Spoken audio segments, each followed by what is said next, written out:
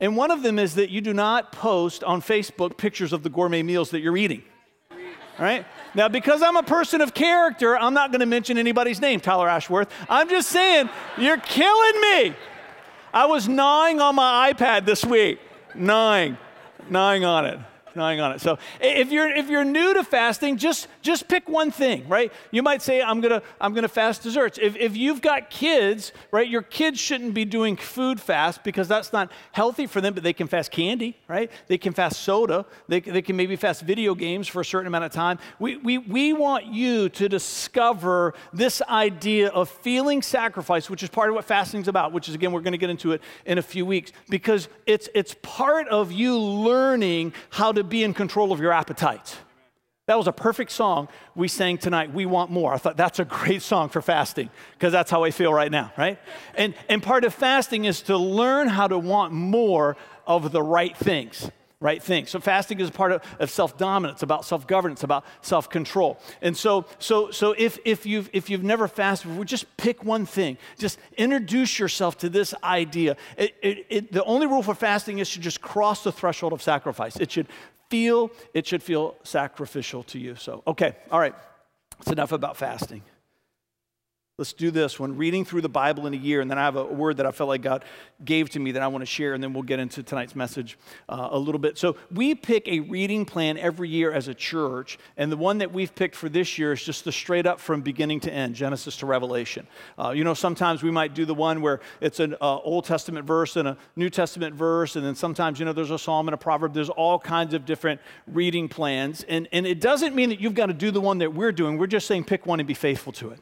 Does that make sense? So like last year, I didn't do the one the church did. I felt like I was supposed to read through the New Testament in a year. And so there might be times where God speaks to you about doing a different plan, but pick a plan. And when you pick a plan, if you've never read through the Bible in a year, I just want to let you know one thing that's going to happen to you is you're going to have days where you don't read. I know. Imagine that, right? You're going to have days where you don't feel like reading. A couple of days might go by where you've not read. And what will happen is you will believe the lie that you've got to give up because you've got to catch up. And what we're saying is that's not true. That's not true.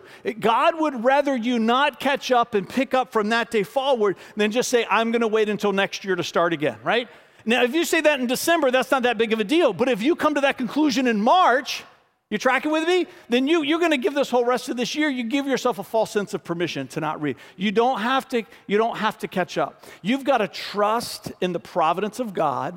He knew the days that you weren't going to read, and what he has waiting for you in that day, you pick up on that day and move forward. And then make a commitment that you're going to go farther than you did from the last time you stopped. So if you made it a week without stopping last time, then your goal now is to make it a week and a day before you stop again, right? There's grace for you throughout the year, that by the end of the year that you want to have been, to be characterized by someone who's read the Bible. It doesn't mean that you've been perfect at finishing the plan. All right. Thank you, honey. It is good.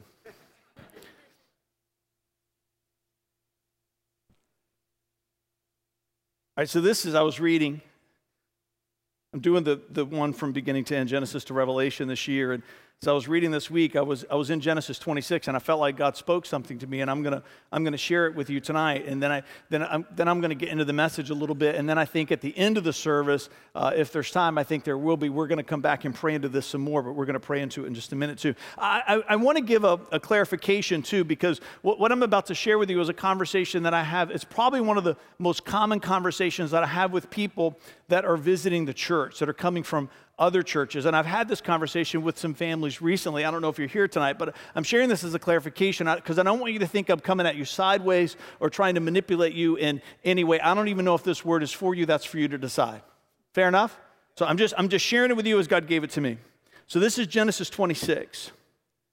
I'm going to start reading in verse 16. It says, finally, Abimelech, who was a Philistine king, ordered Isaac to leave the country. Now, this is Abraham's son, Isaac. He's carrying on the covenant relationship with God. And so he is prospering under this covenant relationship with God. And so this Philistine king feels threatened by him and says, I want you to go far away from me. So go somewhere else, he said. You have become too powerful for us. So Isaac moved away to the Gerar Valley, where he set up their tents and settled down. He reopened the wells his father had dug, which the Philistines had filled in after Abraham's death. Isaac also restored the names that Abraham had given them. This was a practice in these ancient times. They would name the well, which we're going to see. There's some naming that comes in just a minute. Isaac's servants also dug in the Gerar Valley and discovered a well of fresh water. But when the shepherds from Gerar came and claimed the spring, "This is our water," they said, and they argued over it with Isaac's herdsmen. So Isaac named that well Esek, which means argument. Isaac's men then dug another well. So you're tracking with me? So they left that well. They didn't have to. It wasn't fair. It wasn't right. It was taken from them. It belonged to them. But they're walking in the Sermon on the Mount even though it hasn't been preached yet. Isaac's men then dug another well, but again there was a dispute over it. So Isaac named it Sitnah, which means hostility. Abandoning that one, Isaac moved on and dug another well. This time there was no dispute over it, so Isaac named the place Rehoboth, which means open space. For he said, "At last the Lord has created enough space for us to prosper in this land." So this is what I felt like God spoke to me. That there's somebody here who this story speaks to your church journey. That you have come here because you've left a place where there has been argument or hostility and it's not been your fault. And it's unfair because you're not the person that should have had to leave, but you did because you're a person of character. Sometimes in our experience in churches, there's tension or there's argument or there's hostility, and sometimes it feels as though the people who are doing all the things wrong, they're the ones that get to stay. And then you leave, and then all of a sudden you feel this sense of this isn't right. And then you go to the next church, and the same thing happens all over again. Now, you might be here, maybe this has happened to you once, or you might be here and this has happened to you many times. The number of times that it happens in the story isn't important. Does that make sense? Is that I think God's speaking to you about something about your experience. And then this is what I felt like God spoke to me. I felt like God spoke to me that the City Life Church is supposed to be your Rehoboth. I want to be careful about saying that because what I wanted to say, and I wrestled with God on this a little bit, because it can feel a little bit manipulative when the pastor says that. So what I wanted to say was, God, how about we say that City Life could be your Rehoboth? And God said, how about I'll be God and you do what I tell you to do? All right? So I'm just giving it to you the way he gave it to me. You've got to decide whether it's for you. But I feel like God is saying to somebody here, this church is supposed to be your Rehoboth. It is an open space for you, and it's a place where you can prosper. It's a place where you can flourish again in your spiritual life. It's a place where you can begin to thrive. Now, with that promise, I believe comes a caution. Because I also see this in pastoral ministry. What happens in people is that if you come from a place of hostility and a place of argument, especially if that happens multiple times, you come into the next church, even if it's supposed to be your Rehoboth, even if it's supposed to be your open place, your open space, you come braced for another fight. So, I'm into shooting sports. And when I started with shooting sports, I had a lot of people helping me along the way. And one of the things they talked to me about, I've used this metaphor before, I think it was last year. You develop something called a flinch. A flinch is you're anticipating the recoil of the weapon going off, whether it's a rifle or whether it's a handgun, right? And how you know that you have a flinch is that if you're doing training the way you're supposed to do, and say in your magazine you've got what's called a snap cap or a dummy round that your friend loads it so you don't know where it's going to be, and when you pull the trigger, the gun doesn't go off because of the dummy round, and you go like this, right? Because your body is anticipating the recoil, and you don't know it when the gun goes off because your body's moving around from the recoil. If you don't deal with that flinch, it's going to destroy your accuracy as a shooter. So you've got to get your flinch out of your body. And that comes through training. It comes through practice. I'm sharing that with you because some of you have a relational flinch. You're anticipating the recoil of hostility, and it causes you to miss out on relationships that God wants you to connect with. I'm giving it to you the way he gave it to me. And so I'm sharing that with you tonight because God doesn't want you to go from one well of argument and hostility to another. This beauty of this well is such a metaphor for the life of God all throughout Scripture. You need a well. I need a well. We need a well that we can go to, that we can trust, that we know is going to refresh us and revive us. It is a powerful picture of the Holy Spirit, and it is also both a powerful picture of the church, I believe, in God's Word. You need a Rehoboth. And if that's you tonight, I'm just going to pray into it, and then we're going to come back to it at the end. But I want you to feel the refreshing that comes from the well of the water that you're supposed to have. Father, I pray for whoever that is for tonight, God. I pray for whoever that's for tonight, that we know, God, that they are thirsty. And for some of them here tonight, they might be suspicious. They've braced themselves for another argument. And we pray, Father, that they would find here the Rehoboth that we are, the open space that we are, the open place that we are, the place of refreshing, the place of healing. That the church family that you have destined them to be a part of, that they are going to find the relationships here that you have dreamed for them to drink deep from the foundations of the earth. And let it be, oh God, that they would not move past the well where they're supposed to stay. That, Father, in their character from not turning the other cheek before, that in their character from not leaving at past times, God, that this time that they would understand that you have called them to a place to put down roots, to put down those roots deep, and that even when tension comes, that the Rehoboth of the house is big enough to restore and to reconcile and to forgive, and relationships can move forward. In Jesus' name, come on, and everybody said together, amen. All right.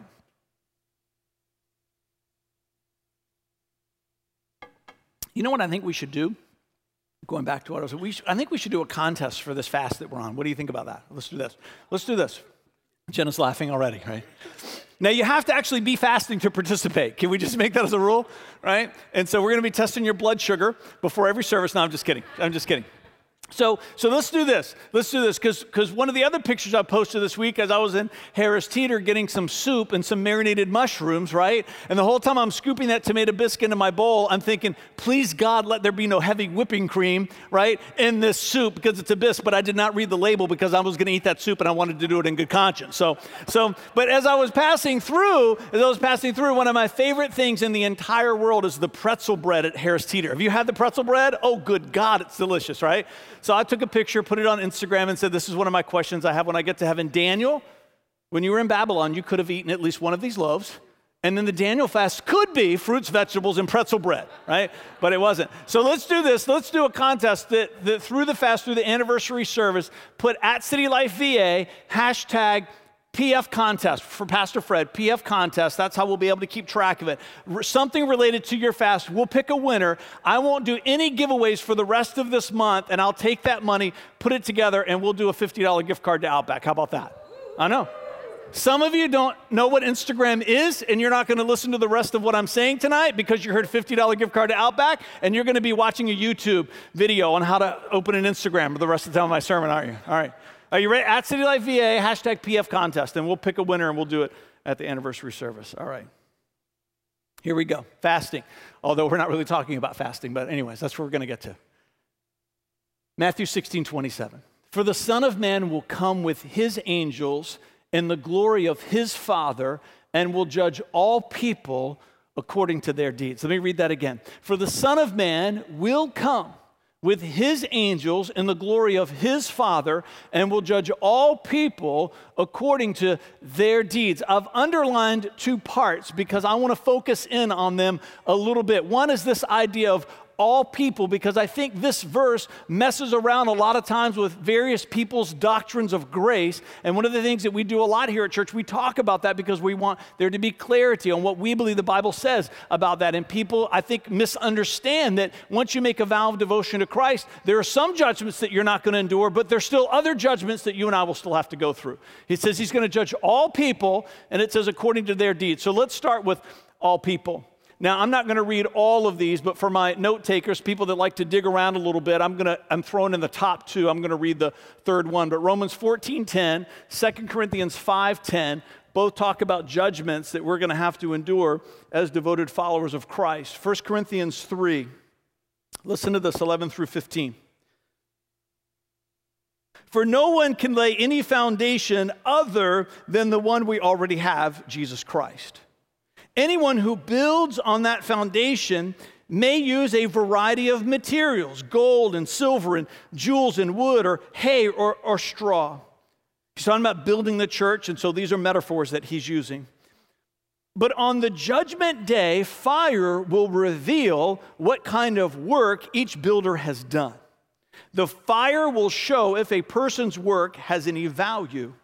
If the work survives, that builder will receive a reward. I believe there's going to be rewards in heaven.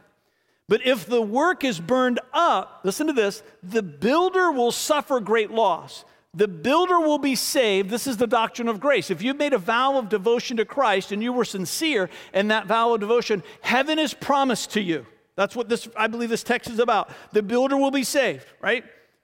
But like someone barely escaping through a wall of flames, all of us are going to have to give an account for the lives that we have lived. If you've made a vow of devotion to Christ, heaven is promised to all of us. We're in. But once we're in, I believe that our lives are going to be judged. We're going to have to give an account for how we lived, what we did with our life. The Bible talks about having to give an account for every word that we have spoken. I believe, as this text says, there's going to be rewards that are meted out according to the life that we live. We're going to be in heaven. We're going to be in. But there's going to be judgments that we're going to have to face. And he paints a powerful picture that some people, that you're going to make it in as though barely escaping the flames. I remember when I was a volunteer youth leader at the church that we came from when I first started going there as a young person, and we were having a bunch of people over at our house for a cookout. I was still living with my parents at the time, and we were grilling out, and so I had the grill set up, and as you know, I joke, I don't do any cooking. I don't even do any grilling at our house. I'm a consumer when it comes to the food, and so I'm going to set the grill up, and so I've turned it on, and the automatic igniter won't work, so I'm pushing the button. So it's like, I'll just go in and get some wooden matches. Well, I made the rookie mistake. You're supposed to turn the gas off, right? You turn it off when you go back into the house. I did not turn it off, and you can't see it, right? It's invisible. So I go back in, I get the wooden match, and I'm standing there at the grill, and so as soon as I strike that match, right, whoosh, right? My eyebrows were gone, my eyelashes, all the hair on my right arm, because I kind of went like that, right? And so I had to tell that story a million times because people are looking at you like, what happened to you, right? Barely escaping the flames. That's what God says. We can laugh about a grill. It's not going to be funny in the end. It's not going to be funny in the end. I'm telling you, we're going to make it in if we've made a vow of devotion to Jesus. But I don't want to look a little charred those first 1,000 years because I just barely got there. All of us are going to be judged for the lives that we have lived. Now let's talk about this word deeds. So what Jesus says is that he's going to judge all people, and then that should cause us to say, I want to know, right? If you're in school and there's going to be a test, you want to know what you're going to be tested for so you can study for the right things. You tracking with me? And so Jesus says, I'm going to judge you. Now he's going to stop there, but he didn't stop there. He said, I'm going to judge you, and you're going to be judged according to your deeds. And that should cause us to say, let's learn about what that is, because I want to be ready for the test when it comes. So this word deeds in the Greek is the word praxis. It's one of my favorite Greek words, Praxis, praxis. And it's translated oftentimes in the Bible as the word action. It's translated deeds. It's translated function. It's translated practices. And it's also translated works. It means a doing or a mode of acting that is ongoing. That's an important connotation that goes with this word. I'm going to talk about that in just a minute. It can also mean wickedness or wicked doing. So, see, it's a generic word that finds its meaning in the context, right? So praxis, it can be good. Praxis can be bad. Those deeds can be Christ-honoring, or those deeds can be wicked. Does that make sense? There's a context that this word has to find. But one of the things that makes this word unique, because there's all kinds of words in the Greek that are translated practice or actions, this one means ongoing. This one means that it characterizes who you are.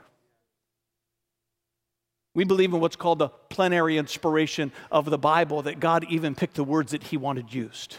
All of it is inspired.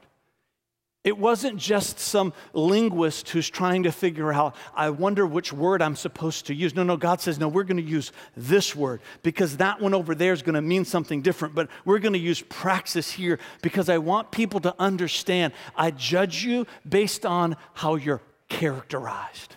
Now, this parenting class that Vanessa's getting ready to teach, that we've taught here every year since we've been here, Growing Kids God's Way, if you have young kids, and even if you have older kids and you've never taken a parenting class, you should take this class, right? We joke with people, when you got married, or even if you're not married, if you're a single parent, it's for you, right? But biologically, you have what you need to create the children.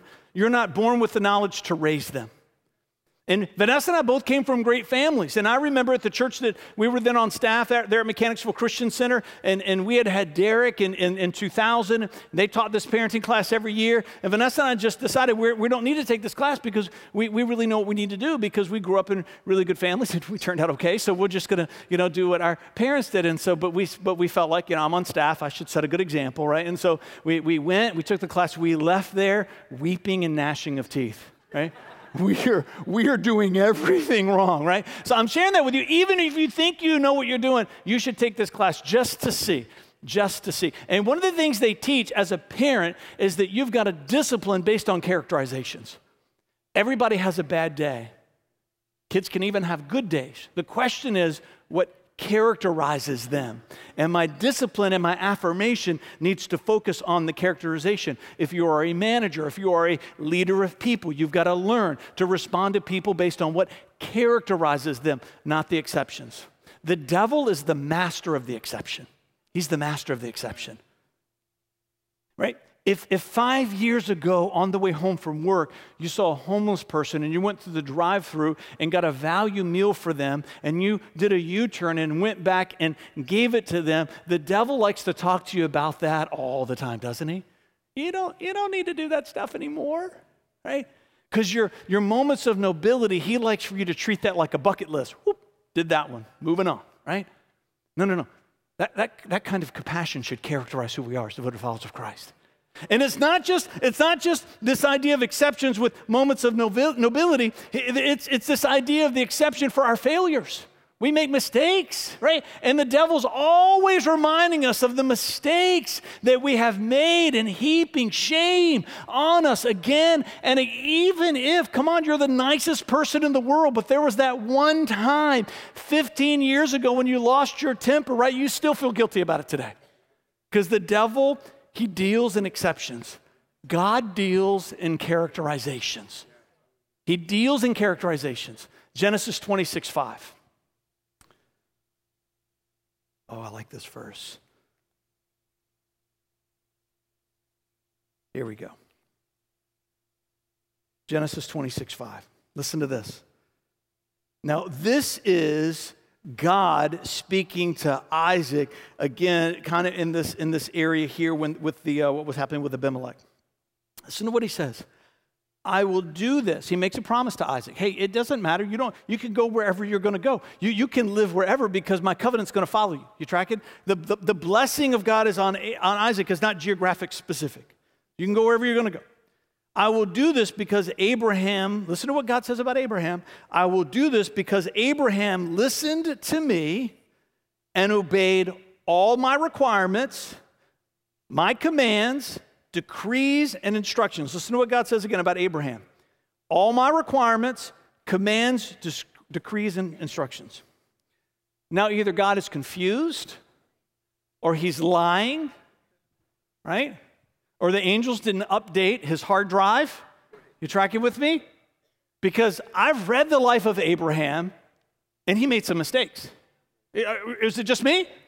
So this tells me, this is important for us.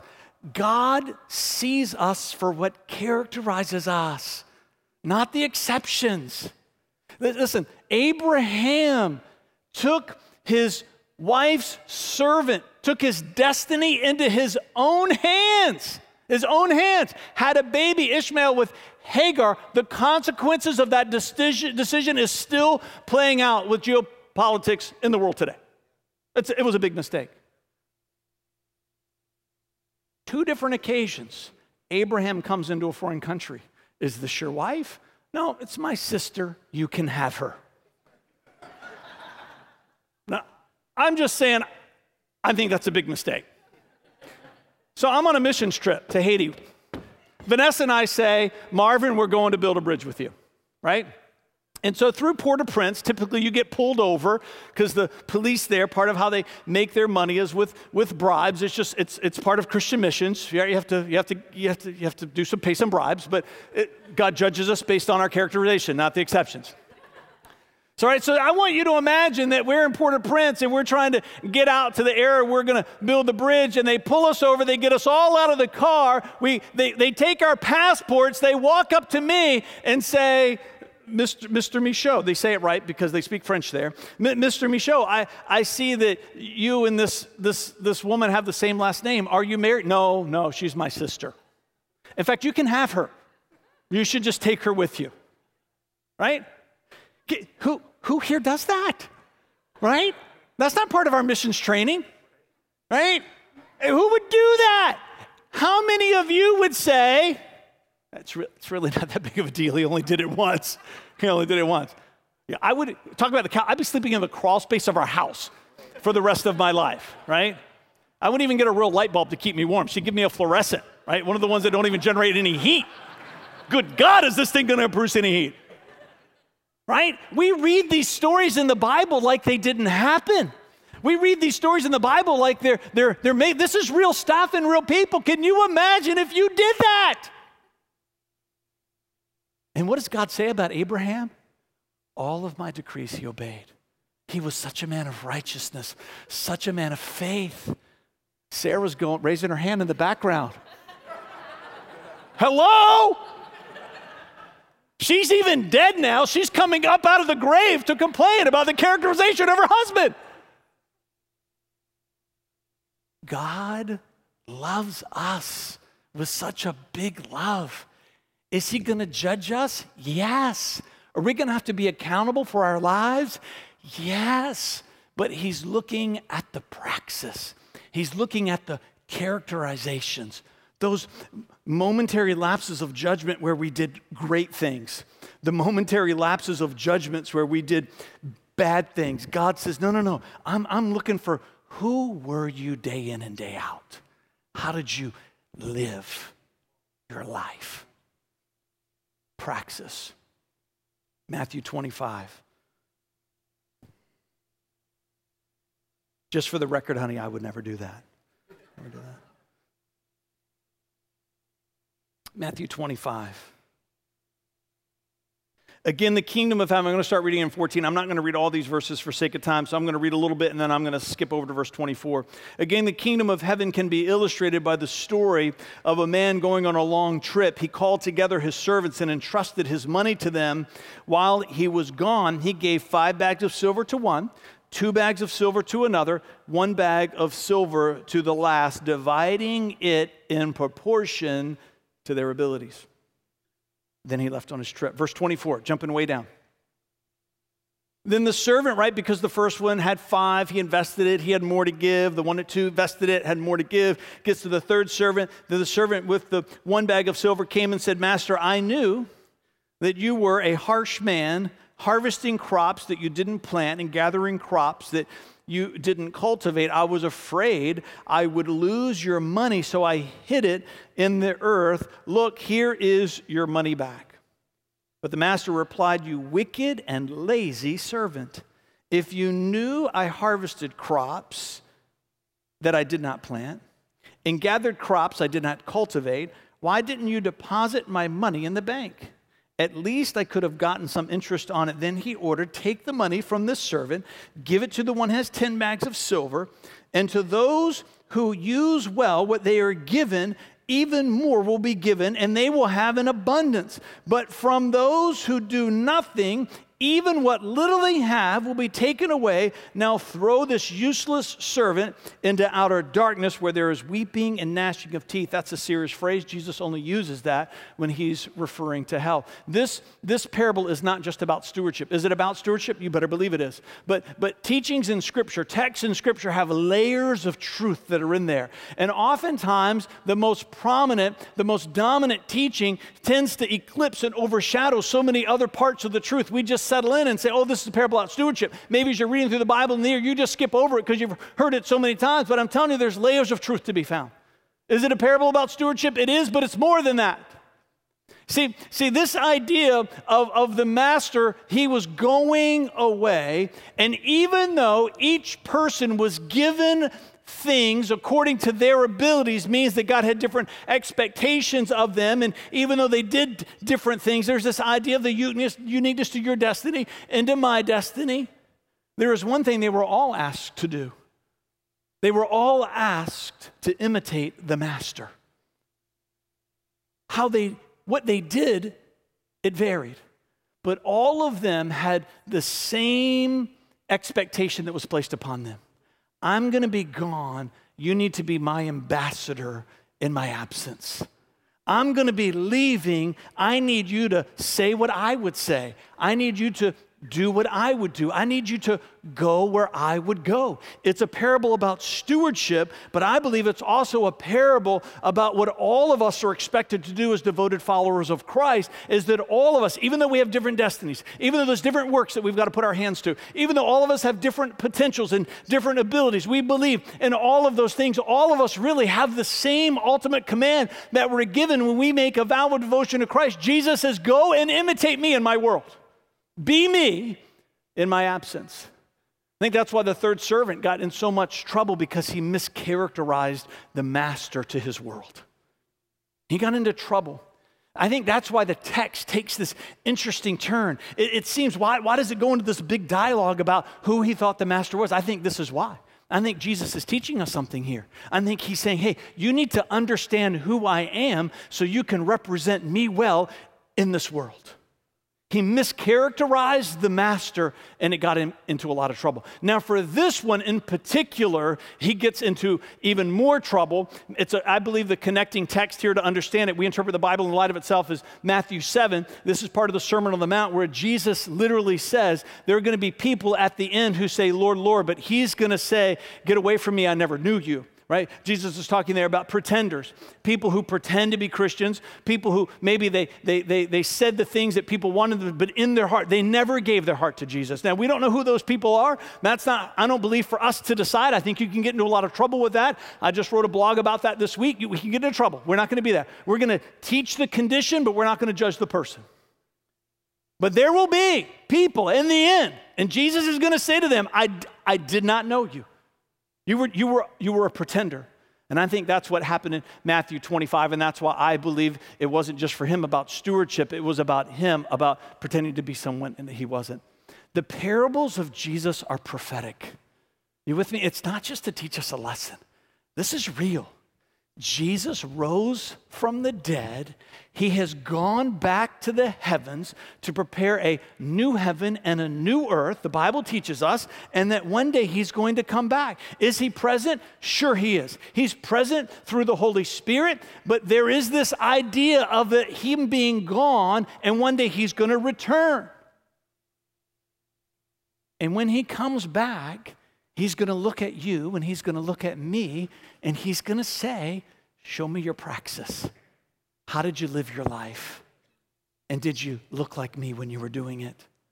Whether we are of the generation of his second coming or whether we breathe our last and we go to be where he is, all of us are going to have to stand before him and give an account for our lives.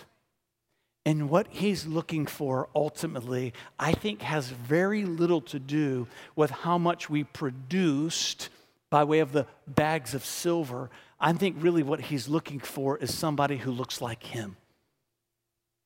If we're not careful as a church, we can get so focused on what we're supposed to do. Now, are we supposed to do some things? You better believe we're supposed to do some things. That's part of the story too. But if what we do is at the expense of who we're supposed to become, the doing doesn't matter a whole lot to Jesus anymore. He says, I'm going to go, and while I'm gone, I want you to learn how to imitate me. Know my character and let that character come alive inside of you, which is all part of the reason why we take so seriously this journey of discipleship in our church. I'm going to invite the worship team to come back up, which we're going to go into next week. I just wanted to set it up for you tonight. But this is my big idea that we're going to be digging around for a few weeks, except for the anniversary service. If I give myself to the praxis of imitating Christ, the day of my judgment will be one of hope and not despair. If I give myself to the praxis of imitating Christ, the day of my judgment will be one of hope and not despair. How many of you, when you were growing up, your mom said to you, go to your room until your father gets home? Even now, as I say it, I shudder on the inside. It frightens me as a 47, almost 48-year-old man, right? We are in the room of our existence. In Jesus, he's going to come home. And I want that to be a day that I'm looking forward to, not arrogantly, but with humility. I want to be excited about that day because I know that I labored to live well, to look like my Savior. You know what would have been nice, right? I hope my mom's not listening to this podcast. If she had said one day after maybe I had a really good day, I want you to go to your room until your father gets home, right? And then you're coming out to this big celebration because you did so good. Maybe we should add that to our parenting class, right? Right? I want that to be my anticipation to the judgment that I'm going to face. I want to be hopeful about it. Are there going to be mistakes? Sure, there's going to be mistakes, but I want those mistakes to be my exceptions. I want to be what characterizes me is the character of Christ. I want to look like him in this world that I now live.